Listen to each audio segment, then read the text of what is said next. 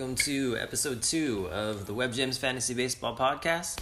I am one of your hosts. I'm Double J Johnny, and I'm here with the Say Hey Kid. The Say Hey Kid, all lower cases. That's right. All right, welcome to episode 2. We're going to jump right in, and we're going to start with talking about some updates from the last episode. The first is we have a 12th managers. It's my cousin Angelo and his oldest son Donovan. They actually played. Angelo's played in the past, and in fact, the year we're going to go back to during our Web Gems history segment is the year he started. So we're happy to have Angelo back, co-managing with his son Donovan, and they're going to be taking over Brian's team. That's right. Yeah. Okay. Next thing I want to talk about is I forgot to mention something from that first season that we had our league, and it was Uncle Eric's first season playing fantasy baseball, correct? Correct.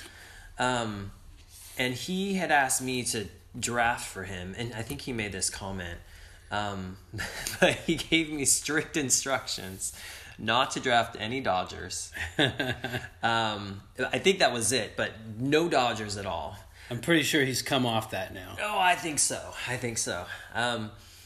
So I remember the first pick that I took for him was Jason Schmidt. I think it was, it's always a little iffy taking a pitcher in the first round, but I believe it was at the end of the first round, and Jason Schmidt was coming off an incredible season. Do you remember how good he was? He was very good. I don't have his exact stats in front of me, but he was outstanding. Yeah.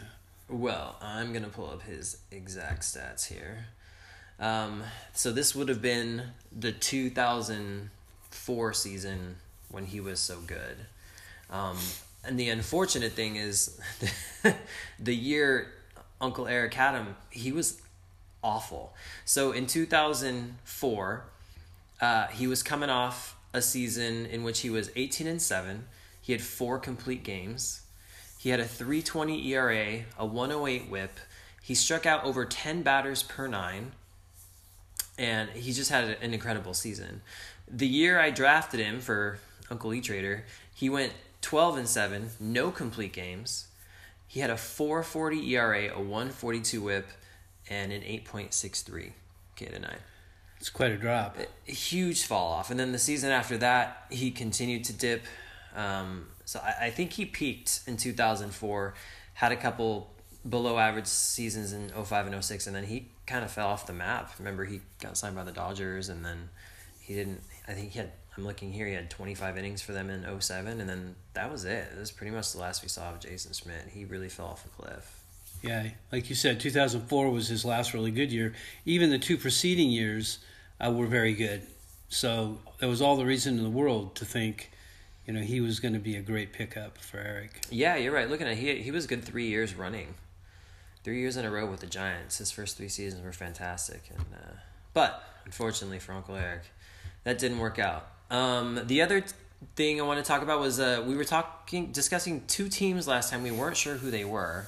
Right. And I'm pretty sure, in fact, I'm like 99% sure that the Penguins was Greg. Yes, I'm equally 99.9% certain. I remember Greg playing with us, but I didn't think it was our first season. Yeah, I didn't either. But we kind of verified that based on the Curt Schilling thing. Yeah, so the reason I found out it was Greg was we have, a big well-known moment in our history when Greg had the very first pick in the draft that season. Right, we were doing Serpentine. Yeah, and who did he select? Curt Schilling, who, in all fairness, was pretty good, but he wasn't a first overall pick. No, I think he was more like a second or third round pick if we were going off our fantasy baseball magazines we were going on at the time. Right. So it wasn't like he was a bad pitcher or anything, but it was just a real surprise. And I remember us all kind of looking at each other like, did that just happen?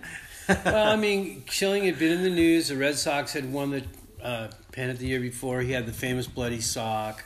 All of that went in. And so, it was from a a standpoint of someone that, you knew who he was famous for what had gone on the year before. I could see Greg taking him. Greg didn't understand fantasy baseball well enough to be able to really make a good choice. Yeah, and unfortunately for Greg, Kurt Schilling was actually even worse than Jason Schmidt was that year. He only pitched 93 innings. He must have been hurt for a considerable amount of it. And he had a 5.69 ERA and a 1.53 WHIP. Wow. Yeah. What was his K-9? 8.39. Fair, but which that's is actually slightly up from the year before. But not in keeping with a lot of the years he'd had prior. He had several years over 10. So yeah, and he did bounce back a little bit in 2006. He came back with a 3.97 ERA over 200 innings, but then he was okay in 2007, 151 innings, 3.87 ERA. Actually, a little better ERA than the year before, but his K rate drops considerably, and then he didn't pitch after that. Well, suffice it to say, probably the worst first overall pick in the history of the league. Yeah. I hope you're not listening, Greg. Okay, and then the other thing was we had discussed last time why we felt David won. I had expressed that I thought he had a good draft and didn't mess around too much with his lineup. You talked about his late season moves that he made. But there were two very key trades that David made last season. One of them involved Carlos Carrasco, who, as I was going through his list of players he drafted, Carlos Carrasco was like the one big cost player that he drafted outside of maybe Tanaka, who didn't really give him anything. However, Carrasco did give him something. Do you remember who he traded Carrasco for? Chris Bryant. Yeah, and that happened on May 9th. This is really early in the season, before obviously Carrasco got hurt. He traded for Bryant with Scott. Scott was looking to bolster his pitching. He had a plethora of guys on his offense, and he was he had room to spare a star. He had lost Severino, if you remember. That's right. Yeah, that's right. He lost Severino before the draft even started, unfortunately. So David did end up getting good value out of that $42 that he spent, because he was able to get rid of Carrasco before he went down. And then the other trade he made was also with Scott. Right around the All-Star break, David, I think, kind of kicked off the late season trades to help bolster your championship prospects. He basically traded two nobodies, David Fletcher, Andrew Kashner, and some money. I don't remember how much it was. I would guess like $20 or something like that, for Jose Ramirez and Zach Greinke. Right. Greinke could pitch well last year, as we all know, and then Jose Ramirez, hot second half. That really awful first half, just horrendous. But David, kind of believed in the guy's history, and it worked out for him. I'm looking at his splits from his first and second half. In the first half, he had a weighted runs created plus of 68. Now, 100 is league average. Right. So 68 is atrocious. And then second half, 176. He was polar opposites. So, yeah, David got him at the right time. And then, obviously adding Zach Greinke helped tremendously. So, in addition to the two things you and I mentioned, David had a couple really key trades. And I think that was the key to his success. All right, so we're ready to move into our Web Gems history segment, where we're going to look at the 2006 season, which was the second season of Web Gems. Actually, not Web Gems. No, The Sandlot. This was The Sandlot. So we were still kind of finding our identity as a... I wonder how many fantasy leagues were named The Sandlot. Oh.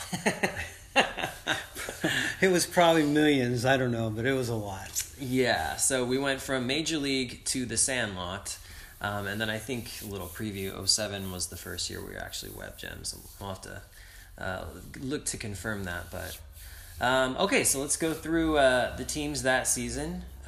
So first place was you. Say Hey Kid 2006. My first win. Second place, despite the Jason Schmidt and No Dodger debacle. Uncle Eric actually came in second place. Although, do you see the huge gap in points there? About a 38-point gap. Yeah, you won in a landslide. It wasn't even close. And on top of that, also unusual, you did not win the moves race that season. Oh, wow, that's an upset in and of itself. Yeah, you had 56 moves. There was quite several teams, well, two teams ahead of me. Eric had 87, I had 73. And then Angelo was close at 53, and so was Justin at 51. And I had 58. I don't know if we said that, but yeah. So you won that year. Uncle Eric came in second place. Angelo came in third place. He was Roseburganite because he's from Roseburg, Oregon. I was Fireflies. I was fourth. Brad, the Cerebral Assassins. I think that was Brad's first year playing. I think so, yeah. And this really kicked off. Playing fantasy baseball made baseball Brad's favorite sport. I think Brad would say at this point Brad's favorite sport is baseball. And it's because of fantasy. He really grew to love this sport by digging into it through this portal of fantasy sports. And he came in fifth place that year, the Cerebral Assassins, named after Triple H, one of his favorite wrestlers. And then sixth place was a one-time player named Brian, who I knew from my teaching credential program. Right. He was one of just a couple of guys, along with myself, who were in my credential program out at Cal State East Bay. And his name was Brian. He'd been in the military. Fun fact about Brian, he was actually in the movie Men in Black. I was going to bring that up, yeah. Yeah. Do you remember the scene he was in? He was in the classroom scene kind of at the beginning where Will Smith had been drafted in and was sitting in the classroom, and Brian, wasn't it? And Brian was one of the guys sitting in that. Yeah, they had in the movie they brought in a bunch of people to potentially work with the organization. Recruits. Potential recruits. A bunch of military guys, and then Will Smith's character. And Brian was one of the military guys. He had been in the military. When you say military guys, you mean literally military guys, right? Wasn't Brian in the military? He was actually in the military, yes. I believe he was in the Army. Right. And he... I don't know if the other actors were actually in the military or not, but he was in it. He's the guy. You can tell it's him because he has kind of big, prominent ears. So he's the military guy with the big ears. But he played because he and I kind of bonded over baseball, and he had played fantasy sports, and we were looking for people to play in our league. So we brought in Brian. He ended up coming in sixth place, which is pretty impressive considering that he supposedly quit partway through the season. He did. He quit. He was a shining example of, someone who could dish it out but couldn't take it. Yeah, he very knowledgeable about baseball, by the way. He was a great, excellent participant in that respect. Yeah, very opinionated about trades and whether trades were equal or not equal, which we've all been kind of guilty of. But he was a little more brutal in his comments, though. I mean, Eric made a trade where he traded a hitter for a pitcher. And, Brian went on the warpath about no idiot, and I'm paraphrasing him a little bit, but I wouldn't put it past him to use the word idiot. No idiot trades a pitcher for a hitter when a pitcher only plays every fifth day and a hitter plays every day, etc., etc. He was brutal. Yeah, it was very questionable logic in the first place, but kind of rough, a little rougher than we like to be. However, he supposedly quit. But then there are actually a couple of posts after the point where he quit. And I'm going to read the first one. This is from Uncle Eric. The subject is, Brian gone? I think not, ... And then his post says, just check out his team. Someone has changed his lineup. Wonder who could have done that. Interesting. I think it's interesting that Eric knew somebody had changed his lineup. I mean that would seem to suggest that Eric knew what his lineup was before. I wouldn't have known that probably. But anyway. Yeah. So, and then I think there was another post later. I didn't link it for myself, so I'd have to dig in. But there's someone else pointed out that some moves had been made by Brew Crew. Yeah. So it seems like he probably continued at least kind of participating, just not. Yeah, and just I don't mean to belabor this, but the reason for Brian leaving was I mentioned his blasting Eric. And I couldn't sit by any longer and listen to him blast people, and especially my baby brother. And so and I'm not proud of this, but I kind of tore into him. And then he complained about, somebody ripping on him, even though he was doing it to other people. And he said he wasn't going to play. Interesting fact about Brian, and something he seemed to be proud of, which I thought, I don't know what that said about him, but he mentioned how he had joined a public league under 2 different names so that he could trade with himself during the season.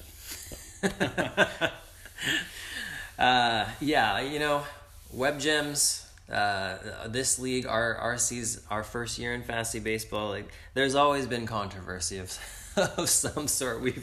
We've never been quite drama free, although I feel like the last couple of seasons have been a lot better. Yeah. So maybe we've kind of come out of that. Thank goodness money isn't involved. It would really be bad. Yeah, I know. Okay, so that was a Brew Crew. That was Brian's team. He came in 6th. 7th place was a team called Really Boozing Again, who have you figured out who that is yet? It's no, I can see his face, and I'm usually pretty good with names. So real quick, this is someone from AAA, from somebody that I worked with that was in the league that Jonathan and I originally participated in at work. And I recruited him to join the team, and his team name in AAA was, what was it? Booze Hounds. And so he renamed his team Really Boozing Again, but I don't recall his name. So he was 7th. 8th place was Justin, Team Falula, probably around the time of the birth of the legendary Falula Chong. And the 9th place was David, and he was named Gravediggers. After the monster truck. I presume so. Now, we're not going to dig into the players from each team at the time, but we are going to look at the first round or two of the draft. Now, at the time, we were doing an offline draft. So the way that works is we just draft, and then we just record on paper what our draft picks were, and then I have to go in and submit those picks. But the way the system works, you have to put out a little extra effort in order to put the players in order they were picked, in the order they were picked, but I just didn't care enough at the time to do that. So what the draft results that are listed, I'm pretty confident aren't the actual draft results, with the exception that the players listed in the first round were actually the first round players.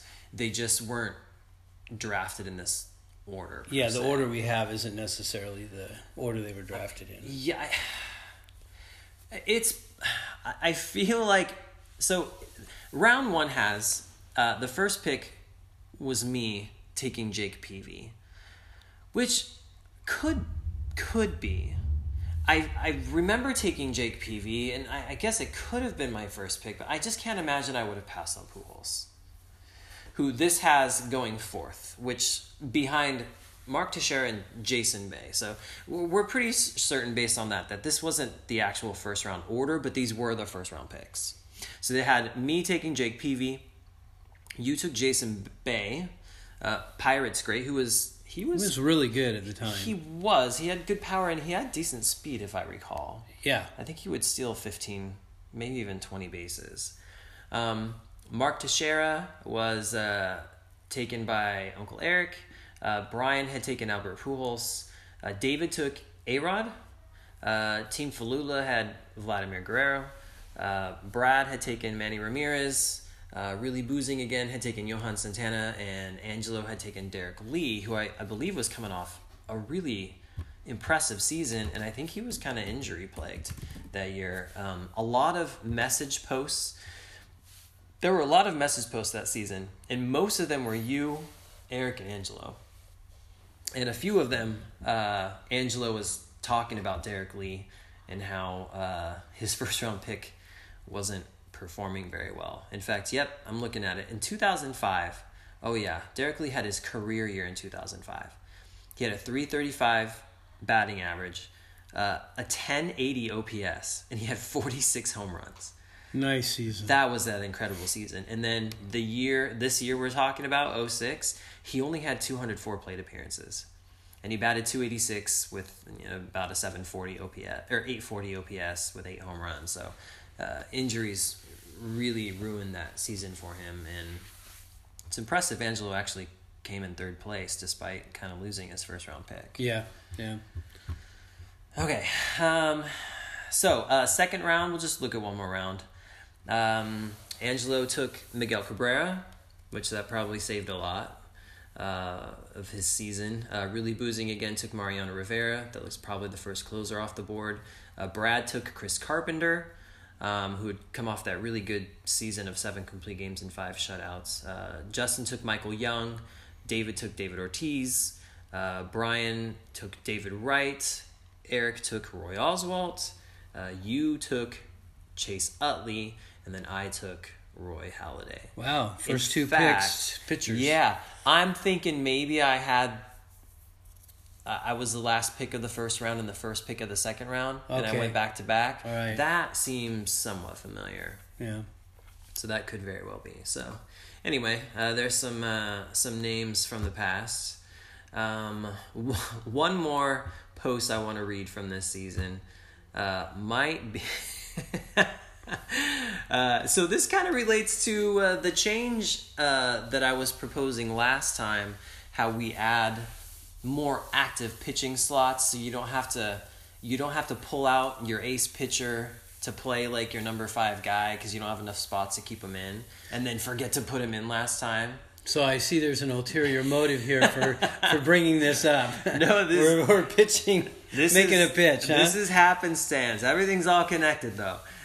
So this post is by me, and it's entitled "Conspiracy" with an exclamation point, and it says, "Dad, I asked you to set my team for today. You didn't start Smoltz, and he got a complete game. What gives?" I'm not really upset. I'm assuming you didn't know because I don't think you'd purposely do something like that.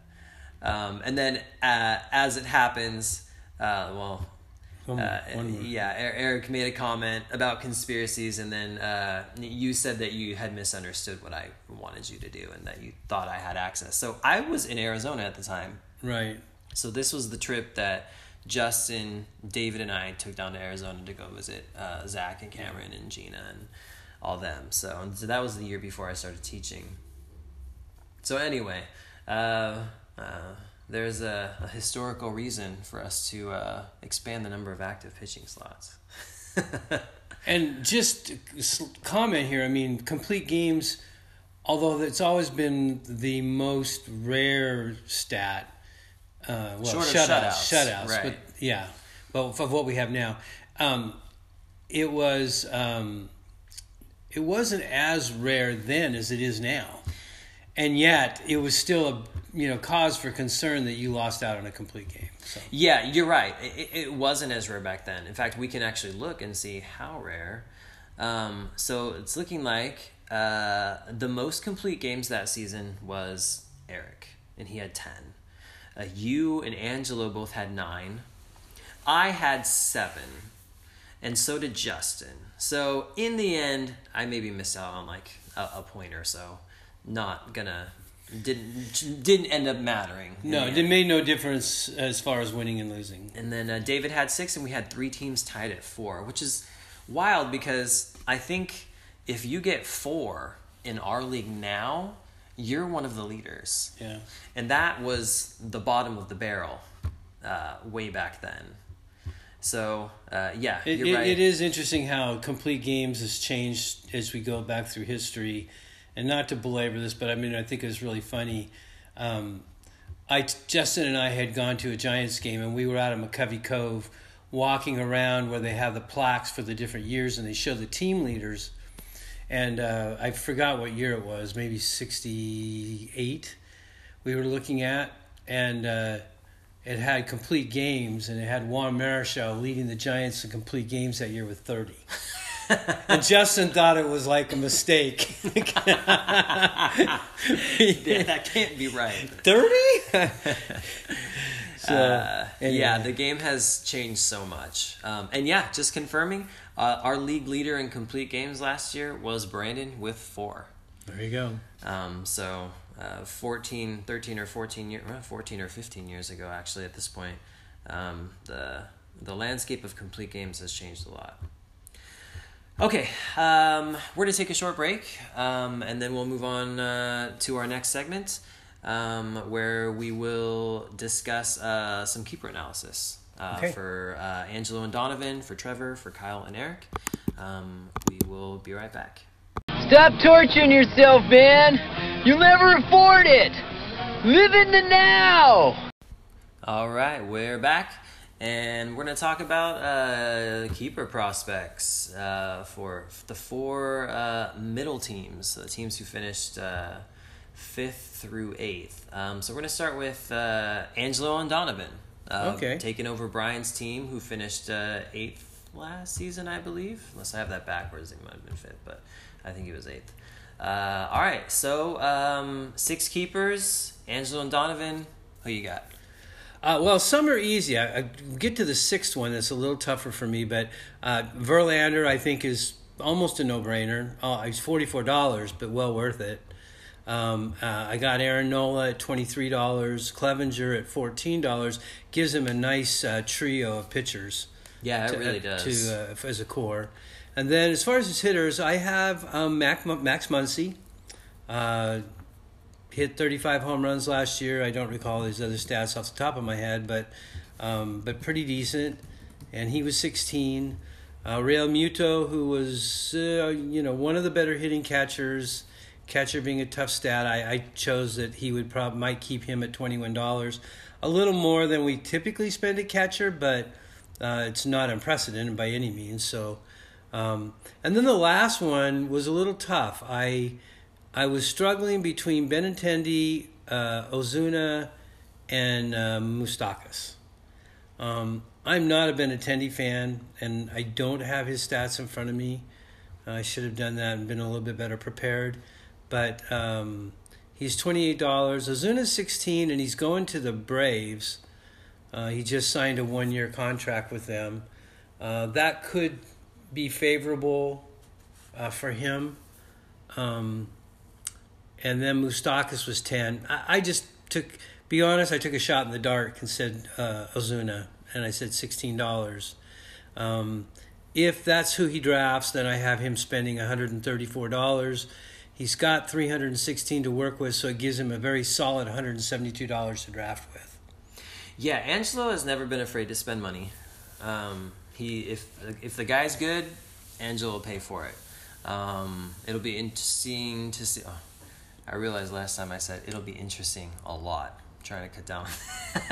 It'll be fascinating. Well, I think that just speaks to the fact that this is all very interesting. So, I'm curious to see if Donovan's the same way, and if that's the case, then they're not going to shy away from spending. I had a hard time identifying the 6th keeper too. The top 5, I was right there with you. Now, what if I were to tell you they had a player on their team who's $5, who had an .831 OPS, 35 home runs, 118 RBIs, and 94 runs last year. Doesn't strike out very much, doesn't walk that much, but it's not going to kill you, and hit .269.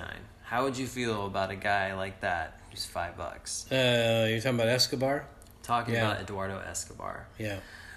He wasn't a world beater, but at $5 with those runs and RBIs, 35 homers, 831 OPS is slightly on the positive side. It's not as good as it used to be, but it's still quality, and 269 average is quality. Did you compare him to Moustakas? I didn't. Okay. Moustakas, actually, I think I did at the time. Moustakas was one of the guys that I was kind of thinking about here. So he had a 254 average, 45 OPS. So basically similar OPS, same home runs, 35, but he had a lot less runs and RBIs. But there's lots of reasons why that could have been. On his new team, he might be better. So they were pretty similar. And he's twice the cost. He's twice the cost, and he plays third base, which is super deep. Although, does he qualify at second base now? I don't. I would guess yes, but I don't know that for a fact. He does. I can see it for a fact now. He started 40 games last year at second base. So Moustakas has some positional eligibility advantage over Escobar, but they have fairly similar numbers, and Escobar's cheaper. So I think he's someone that can Angelo and Donovan will probably consider. And you know what? He plays second and third too. Oh, okay. So he qualifies at both positions as well. So they have a couple nice options there for their sixth spot with Escobar and Moustakas. Unless they end up throwing some curveballs. You never quite know what someone's going to do. You mentioned a couple other names that were pretty good. Some other guys that are worth consideration. A lot of people are really high on Andrew Heaney. He hasn't put it together yet, but he strikes out a lot of guys, has a really good swinging strike rate. So he's really good. Edwin Encarnacion, another really solid season last year at $7. That's almost nothing. And who did he sign with?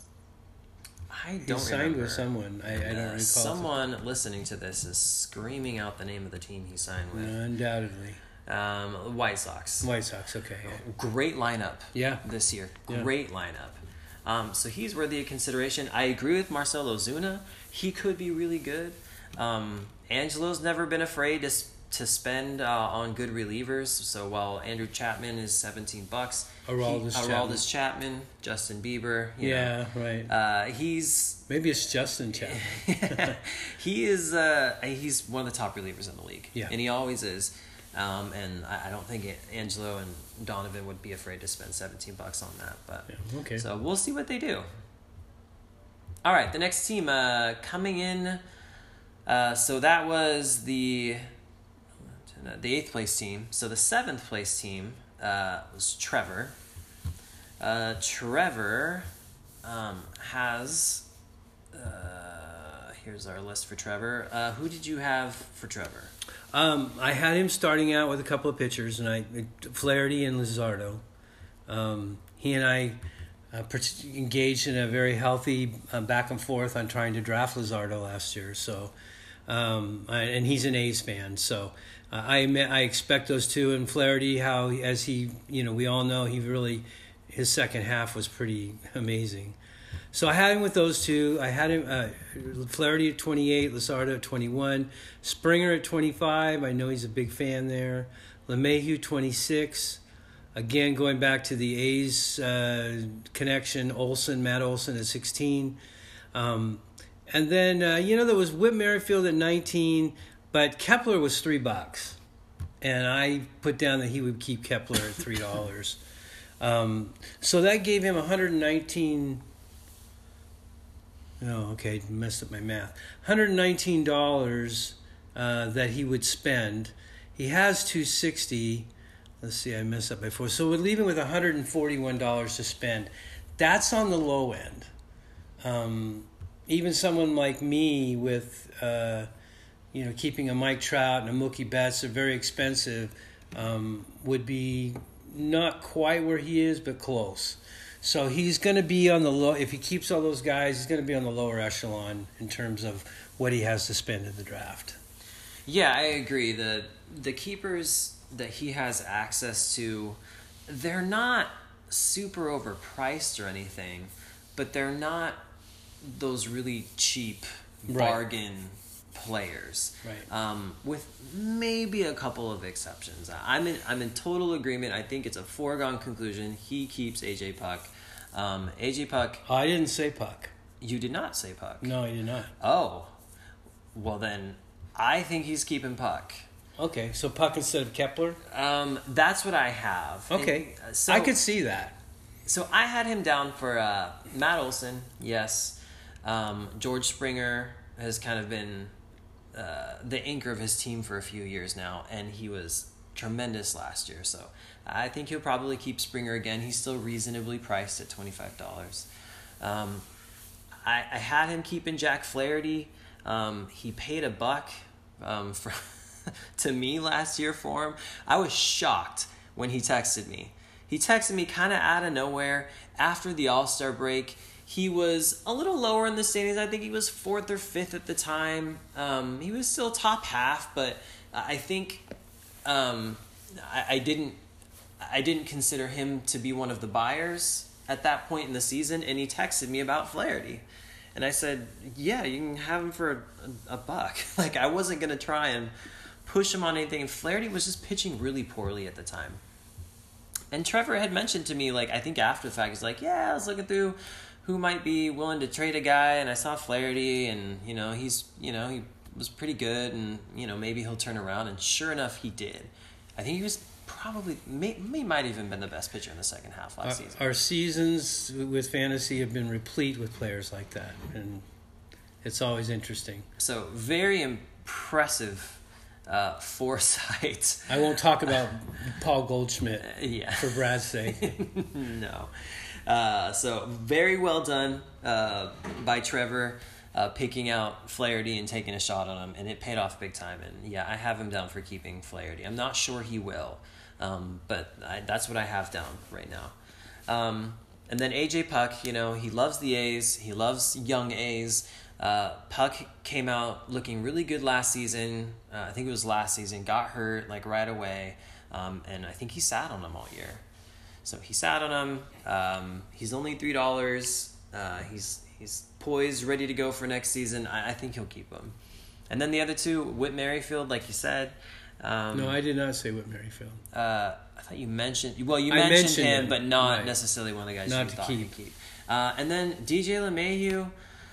He's $26, but he was so good last year. He kind of had a career season, and he's not young. He's like, how old is he? 33? 34? I don't know his age, but he's been around a while. Quite a few, maybe 8 or 9 years. No, he's not as old as I thought. He's 31. Well, he's still over 30, right? Yeah, he's not on the downside of his career. 30 is sort of that threshold. Yeah, he's a guy who does not strike out much, and he just puts the bat on the ball. And he hit atop that Yankees lineup, managed to hit the most home runs of his career at 26. And he just had a tremendous season. I don't know that people are going to expect the same from him, especially power-wise. But I think people think he'll put together another nice season. Whether that's a $26 season or not, I don't know. So, just a quick read. Oh, go ahead. Well, did you name all 6? So I have Olsen, LeMahieu, Merrifield, Springer, Flaherty, Puck. So you left off Luzardo. That's interesting. I must have missed that. Where is Luzardo? I thought Luzardo was like a foregone conclusion. You know what? You're right. I must have just overlooked it. You're right. Luzardo. He's almost certainly going to keep Luzardo, which means, I don't know, drop LeMahieu or Merrifield or Flaherty, but I think Luzardo, Puck, Springer, Olsen, I'm fairly confident in those. So then it's just the last 2 who he's going to keep. All right. Okay, moving on to 6th place. That would be Beards in Baseball. That's Kyle. Who you got for Kyle? Kyle is, and as I've spoken with other managers in the league, I think I'm in good company. Kyle is just an enigma to me. He's a tough one to read because he's got names, but they're pricey, and most of them didn't have years last year that would make their price worthwhile. So he's got, Noah Syndergaard at $36, and he was not good last year. Keuchel at $31, Bumgarner, Mad Bum at $31. Those guys, and Altuve at $38, who did get better, but we don't know how he'll do without that buzzer underneath his uniform this year. If you're supposed to laugh there. Okay. Nice. Yeah. Good joke. So he's at 38. But what I had, okay, so he's the only one that I did not pick 6 guys. Because if I was, say, keeping, I couldn't, there's not 6 guys I would keep. But I did put down Altuve at 38. 38, yeah. Oh, that means I messed this up. At 38. And Chapman at 11. I put Jose Abreu. He was a guy I think we all thought was on his way out last year. And at least I did. I thought he was on his way down anyway. And he, if I'm not mistaken, he led the American League in RBIs. And as you mentioned just a bit ago, we talked about Encarnacion, that White Sox lineup is getting better, not worse. So he's going to be hitting. Didn't he drive in like 120 runs or something? Yeah, like I'm that? looking at it right now, 123. 123, okay. So I put, at $23, I thought he was worth a shot for the RBIs and so on. So Okay. So I had him keeping those 3 guys, and then maybe Wilson Ramos. That was a maybe for me. So if he kept just the 3, it would leave him with about $210 to draft with, which would be among the top budgets that he would have to spend. If he kept Ramos and put him around 200, which is still would be among the elite in terms of what they had to spend. So that's what I had. I couldn't come up with 6 that I was comfortable with. Yeah, I couldn't either. So when I'm looking at keepers, I'm looking at a couple things. I'm looking at the player themselves. What do I expect them to do this year? And then the other component is the cost. Because when you pay a certain amount of money, you're hoping that you're getting at least that much money's worth of production back. So, I mean, you could have a really good player, a really good name, who's going to give you $30 worth of value, but if he costs $35, you're expecting to lose $5 in value by paying for that. And looking at the players on his team, there aren't too many that I feel comfortable saying this guy is going to return his cost in production.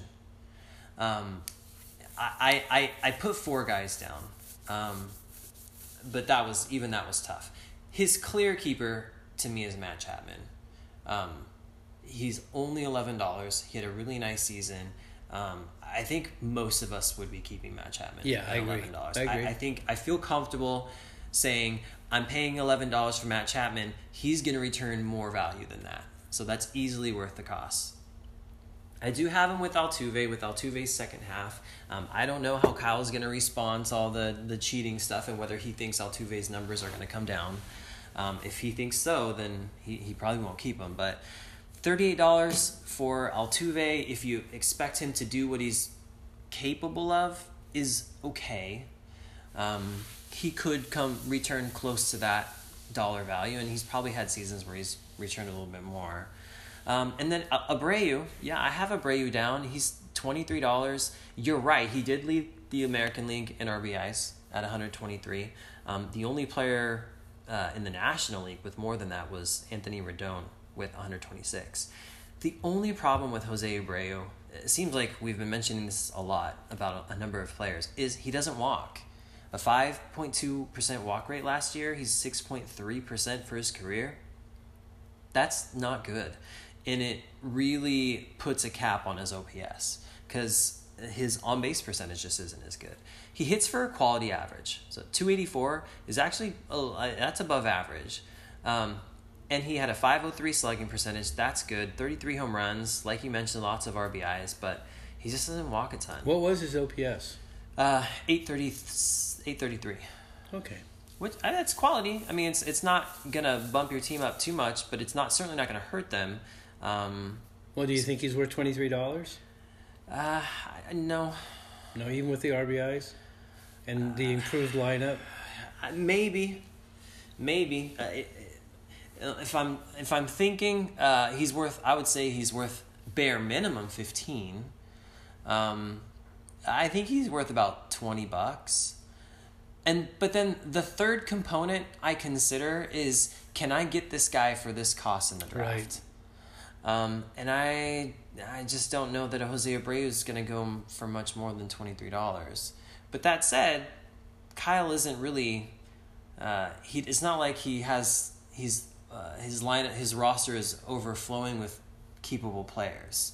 So if he has an open spot, why not keep him at $23 rather than risk having to pay a little bit more in the draft? Yes. So I think you're right. The only other guy that I added on here was Nelson Cruz. Kind of like Edwin Encarnacion, we expect them any year to fall off, especially since Nelson Cruz, he's almost 40. He's 39. Yeah.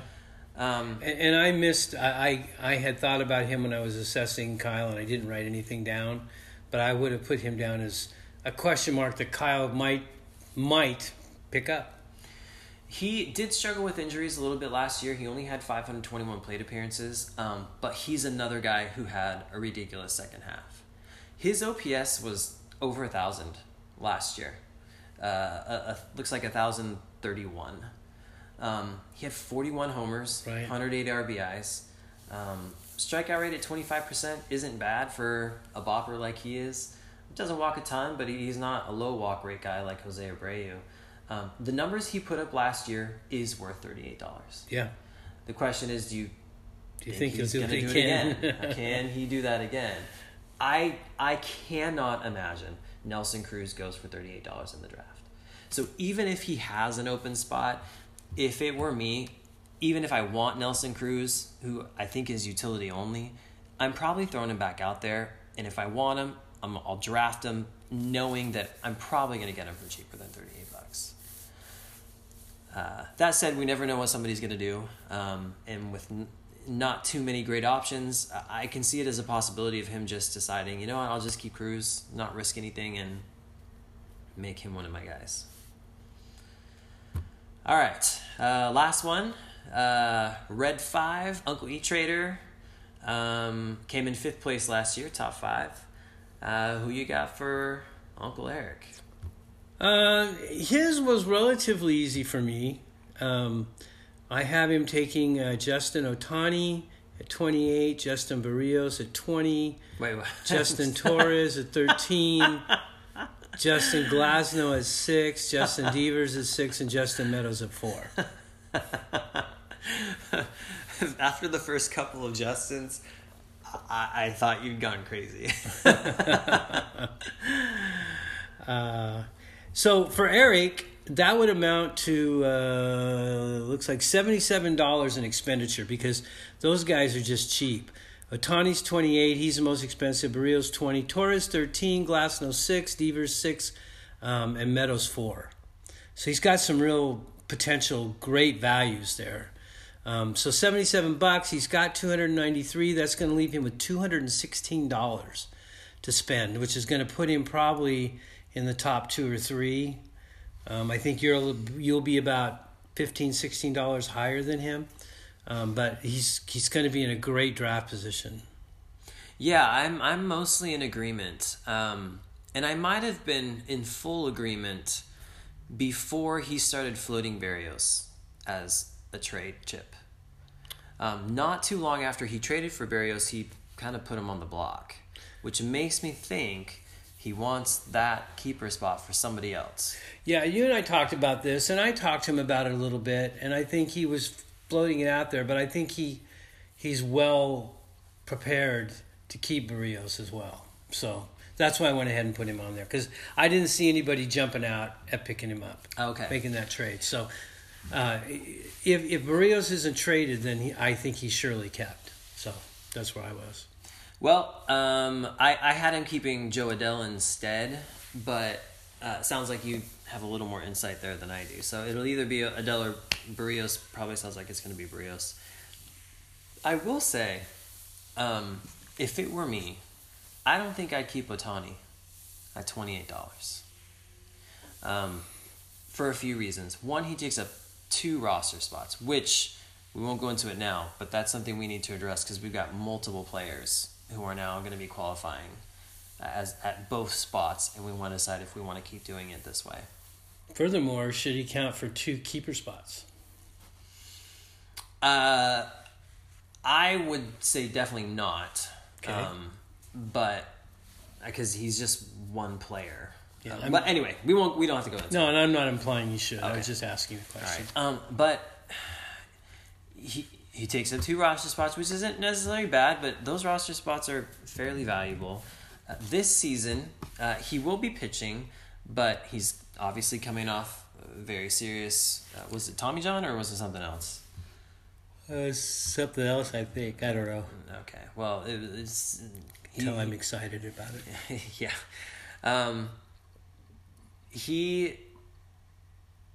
We haven't seen him pitch in a year. He's going to be a very limited innings count. Last season, hitting wise, he's utility only, so you have to play him at the utility spot. He did have an 848 OPS, which is good, but it's not amazing. It's not 900. It's not. So 343 on base percentage is okay. He only walked 7.8% of the time, and he had 25.9% strikeout rate. So not the greatest plate discipline. Slugging was really good, 505. I just don't know. Like, going back to is he going to return this kind of value? Is he going to return $28 worth of value? I don't know. I mean, do you look at it like that, or do you look at it like, will he return $14 worth of value as a hitter and $14 as a pitcher? Well, certainly collectively. Yeah. Will his pitching stats plus his hitting stats give you $28 worth of value? I don't know. And since I don't know, next thing I think is, okay, well, if I throw him back out there, how much does he go for in the draft? I don't know that he goes for 28. He might. So it's possible. So if you really like the guy, and you don't want to risk anything, then sure, keep him at 28. Just me personally, considering the couple of roster spots he takes up, $28 isn't cheap. I might throw him back out there and hope to get him cheaper, or someone else overpays for him. Well, what do you think Eric does? Oh, I think he keeps him. Okay. Yeah. I just wanted to have a little Ohtani conversation. All right, any other comments on Uncle Eric's team? Nope. Okay. Well, that concludes this segment of Keeper Prospects. We will take another break, and then we'll come back for our final segment. All right. Okay, party, bonus. All right, we're back with the final part of our episode 2 podcast. I'm back again with Say Hey Kid. For this last segment, we're going to talk about the stats that we use in WebGems. And as you mentioned earlier, we have a lot of statistics, obviously. We do 11 by 11. And when you have so many stats, it can be difficult to kind of zero in on what's most important when you're evaluating a player. Yeah. You have to look at 11 different things for each player, presuming they're either just a hitter or just a pitcher. Right, and it's challenging because typically when we rely on experts to give their analysis of players and their value and so on, it's typically based on 5x5. I won't say always, but for the most part. And so what their opinions are only has a certain degree of value to us because we use so many more stats. Yes, and one statistic that sticks out to me when I'm listening to experts talk about 5x5 leagues is stolen bases. Because in 5x5 leagues, as you've often heard me quote or say, stolen bases are 20% of your offensive output. Whereas in our league, they're only 9%. Right, not to mention they look at the full stolen base value and they don't look at the caught stealing. So whereas we look at net stolen bases, which sometimes not that big of a deal, but sometimes there's guys that get caught a high percentage of time. Yeah, I agree, and that can make a huge difference in the value of the player. So I did a little statistical analysis for the offensive stats because I was curious to find out which of our stats should I really be zeroing in on when I'm evaluating a player, just to kind of help me whittle down what I should be looking at that's gonna be most impactful for my end of the year statistics. So what I did was I took this final standings from each of the last 3 years, and I took, say, 2019, and for each of the individual 11 statistics, like starting with runs, I created a graph, and this is all done on Google Sheets, Excel. I put in the numbers and I created a graph for runs compared to final placement in the standings for offense. For instance, in 2000, so I'll start with 2017. In 2017, I finished with 11 points in runs, and I was first in total offensive points. So on the x-axis of the graph, on the horizontal graph, that's where I graphed where that person finished in offensive statistics, total offensive points. And on the vertical axis, I graphed runs. And then Tyler scored 12 points in runs, which is our highest, and he was second in offense. So I graphed all of those points for runs versus total points scored. And that created a little scatter plot. And then I programmed in for it to draw a line. I forget what it's called. It's just a line through the scatter plot to show kind of the trend of the data. And then there's actually a statistical number that you can come up with. It's called the correlation coefficient, that determines how closely related those two plot points were. I know this is getting kind of dense, but basically the whole point is to see what was the relationship between the amount of runs a team scored and the final total offensive points they scored. And I did that for all 11 offensive categories. And then I looked at that number that shows how closely related they are in order to see which statistics most closely predicted how that team finished in total offensive points. So that way, we can see... It's a mouthful. We can see which offensive categories are most predictive of total offensive points scored. Does that make any sense at all? I'm following it. Okay. You must be explaining pretty clearly because I'm slow to begin with. Okay. All right. So if I look at all 11 of our statistics, and I looked at 3 years worth of data, because every year it's a little bit different. Certain statistics were a little more highly correlated with how a team did in the final standings than others, and it kind of bounced back and forth. So I just looked at the 3-year average. Which of the stats do you think was most closely associated with total offensive points scored? Well, I have some thoughts in that regard. Although what you just cited leads me to believe that perhaps, and it makes a little bit of sense to me, but it's not one I would have mentioned, but that runs would be up there. Runs is up there. Runs is actually, well, I say up there, it's 6th. Oh, it's not that high. It's 6th. Okay. But runs came in at, and if I look at that number I was talking about, the correlation coefficient, it comes in at 62%, which means 62% of the data can be attributed to the relationship between runs and the total points you score on offense, which is actually pretty good. So runs is a significant stat we should be looking at when we're evaluating a player. But it came in at 6th. Yeah, and that's not the 3 that struck me the most were, and I don't know if you want me to put these in order. I wasn't going to put them in any particular order, but average, OPS, and home runs. So average came in actually just behind runs. So runs was 62%, average was 57% of the data was attributed to the relationship between average and the final point score. Home runs was 5th at 64%. Not as high as I would have thought. And what was the other one you mentioned? OPS. OPS was 2nd, 76%. Very high correlation there between OPS, your team OPS, and your total points scored on offense. I have one other thought, and that's total bases. Total bases was number 1. Okay. Total bases came in at 82%. So there's kind of a few different tiers when you're looking at these stats. Total bases and OPS are at the top. Total bases came in at 82% of explaining the relationship. OPS came in at 76%.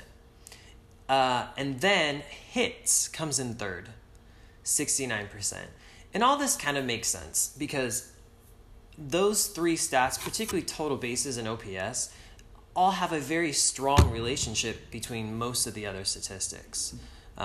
Hits, walks, if you have good OPS and total bases, you probably have decent power, so then we're looking for some home runs.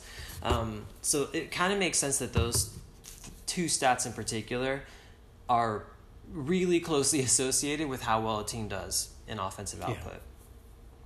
So it was total bases, OPS, hits at 69%, RBIs came in 4th, 66%, and then as I mentioned, home run at 64%, runs at 62%, average at 57%. And then there's like a 20-point drop-off, and it gets to walks. Walks came in at 36%.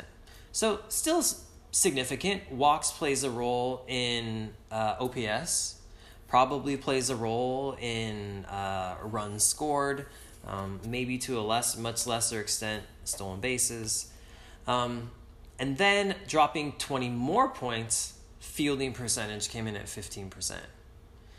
10th was strikeouts at 6%. And last was... It's going to make Eric happy. Eric's favorite. Net stolen bases, 1%. There was essentially no relationship between how a team did in net stolen bases and how a team did in the total offensive points scored. There was no relationship. That's really interesting. Yeah. And validates Eric's feelings about net stolen bases. Yes. Yeah. So and this is based off 3 years worth of data. Right. Every year can actually be a little different. In fact, last year, the highest one was hits, came in at 87%. So for the most part, how a team finished in hits last year predicted pretty well how a team finished in total offensive points scored. So when you're looking at a player, now you kind of know which stats are probably most important to emphasize when evaluating those players, namely total bases and OPS, also hits, RBIs, home runs, runs, and average. And then the ones that were least predictive were walks, fielding percentage, strikeouts, and net stolen bases. And so those should probably be a little deprioritized when evaluating players for our league in particular. So that's that. Do you have any other questions or? No, it's kind of interesting. In the end, I mean, certainly you're going to look at one of those leading stats and know that, you know, if you've got someone that's high in total bases, it obviously influences other stats. And by the same token, and I haven't, as I'm listening to this, haven't justified this in my own mind, but nonetheless, in some ways, each stat in and of itself has equal value to every other stat in terms of points. It doesn't, like you said, different stats influence other stats, but you still need to do well in walks. I'm really curious. You haven't done this with pitching, right? I haven't done it with pitching. Yeah. No. It's really funny. I was just thinking about I knew we were going to talk about this, and I was thinking about pitching stats. And one that struck me was net saves. I know we have net saves holds now, but back the last time I won the league, I totally punted that category. I finished dead last. And still won the league. Yeah. Yeah. I would guess that most seasons when someone wins, there's one or two categories that they finish really low in the stands in, like 1, 2, 3 points at most. Might be fun to look at next time around. Yeah, and we can also look at the pitching numbers as well. That seems that's a little tougher for me to predict there. But okay, well that does it for this episode of the Web Gems Fantasy Podcast. Great. And we'll see you next time.